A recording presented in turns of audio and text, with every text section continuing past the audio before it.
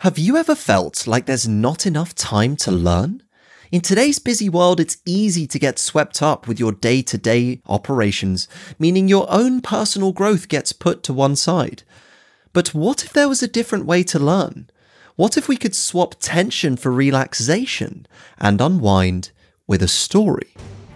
That's one of the reasons we've created this new series on subject matter, the Whatifstories, where we ask, what if history turned out differently?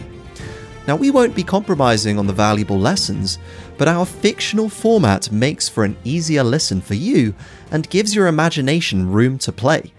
Because in our What If stories, not everything is as it seems. For today's story, we started by asking, what if there was a way our full potential could come to life before our eyes? What would that look like? This episode is partially inspired by the first two lines of Astutely's purpose statement, and this guides everything that we do for subject matter and for our clients. And they are, we believe that when you feel misunderstood, you cannot become the person you were born to be. We believe that living without realizing your full potential is the greatest tragedy of all. We also believe that anyone, regardless of background or experience, can unlock their powerful potential too.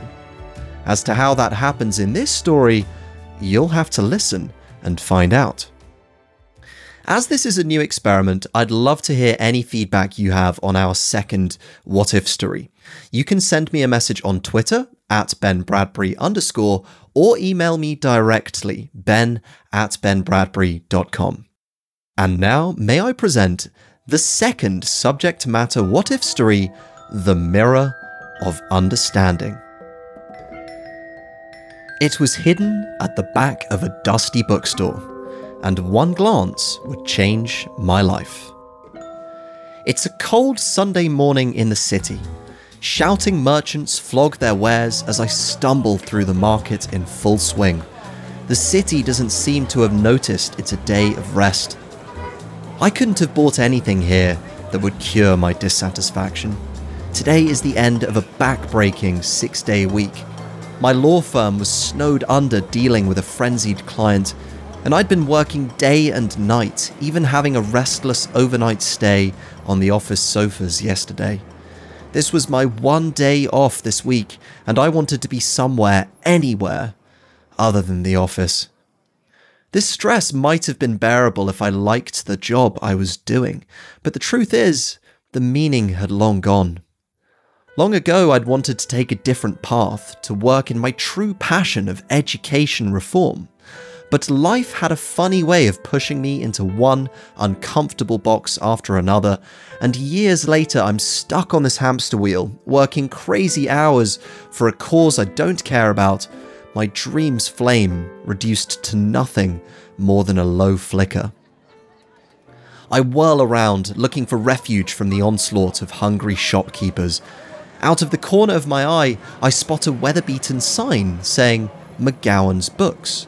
The rickety building looks thoroughly out of place, sandwiched between the city's glistening glass towers. It's like as if someone had completely modernized a mansion and forgot about the ancient library. I beeline for the bookstore, leaving the market's chaos behind me, and step through the wooden frame. This is more like it. Piles of ancient tomes are piled high all around the entrance room. Little did I know what I'd find deeper inside. A short, kindly-looking lady, who I presume to be Mrs. McGowan, greets me. She peers at me through a pair of giant glasses that make her look like a curious kind of frog. "Make yourself at home, dear," she says. "Thank you." The McGowans, whoever they were, had apparently smuggled half the Library of Alexandria in here before it burned down. This was no regular charity bookstore. I looked down one of the corridors and saw the start of a winding passage with no end in sight. By now, my curiosity was hooked. Learning was a lifelong passion of mine, and from my parents' work in the classroom, I've seen how much difference the right book at the right time can make to a student's life. This place seemed to vibrate with that potential from every shelf. I received a parting smile from Mrs. McGowan and head down the winding corridor. I had been wandering for many, many minutes. By this point, it had dawned on me that this was less of a bookstore and more a labyrinth, walled with knowledge at every turn. Mrs. McGowan was nowhere to be seen. In fact, come to think of it, no one was. I hadn't seen anyone for what felt like ages. At last, I came to a small, windowless room lit by a few crimson candles burning in the corners. I picked a book off the shelves, and as I leafed through the pages, I thought to myself, this bookstore looked tiny from the outside. I was sure I'd have reached the walls of one of the two gleaming skyscrapers either side of the store. Yet the corridor just kept going. Was there more to this bookstore than meets the eye? As I turned to leave, I noticed a curious glint coming from what looked like a stack of large dictionaries. After heaving the books to one side, I stepped back to see what was hidden behind it and was confronted with a mirror. It was tall, taller than me, and framed with two twisting pillars, ornately carved and finished with gold that twirled around the frame like a pair of dancing snakes. At the top, engraved onto a white marble plaque, were 4 words: "Feeling understood unlocks potential." At first glance, I hadn't the faintest idea what the words meant, but there was something different in the candlelit scene I saw reflected back at me. Something that made me feel like the mirror was looking at me, looking into me. And then my reflection began to change. One minute, the mirror's surface was a pristine pool of water, smooth and shining. The next, it was as if tiny droplets of rain were falling on it. The surface began to shimmer. Then bigger droplets distorted the scene even further. I watched my wide-eyed face ripple, change, until suddenly I realized my reflection's clothes have changed. I'm no longer wearing the grey jacket I was when I walked into the bookstore. I'm wearing a suit. And for that matter, I'm no longer in a room at the back of a bookstore. I'm walking to a podium. Captivated, I rushed closer to the mirror to get a better look at the scene playing out in front of me. The mirror's picture had zoomed out now, revealing a larger stage. And this wasn't just a university lecture hall. I was speaking to a large audience who appeared to be clapping during my entrance too. As this other version of myself stepped behind the podium, the audience settled down. After a few seconds of smiling remarks, I watched myself step back and proudly look up as the presentation's title slide came into focus, bearing the pivotal message: reimagining the future of education. These words resonated to my core. How had the mirror known?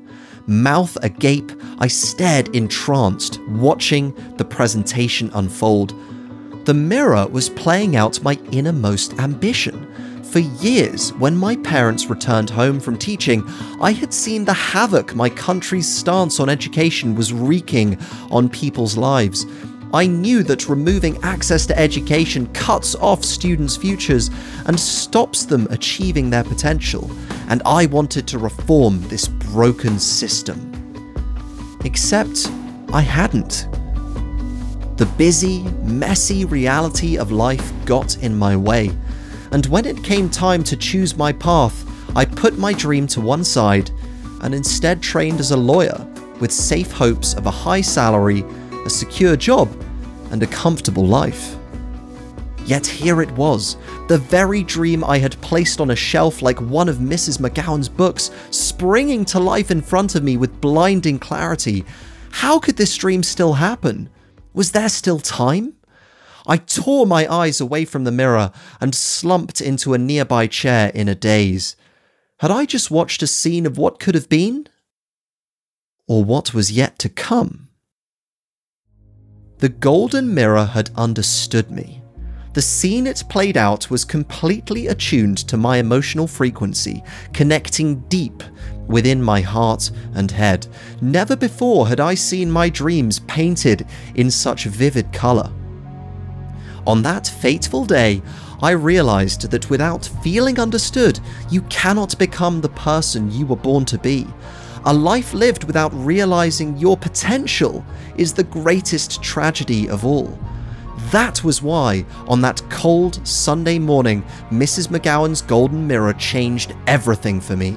I suddenly saw, as clearly as I saw myself speaking on stage, the limiting stories I was telling myself, that there were too many obstacles, not enough time, and every other excuse under the sun that was a blatant forgery, made real by the comfort zone I was too afraid to leave.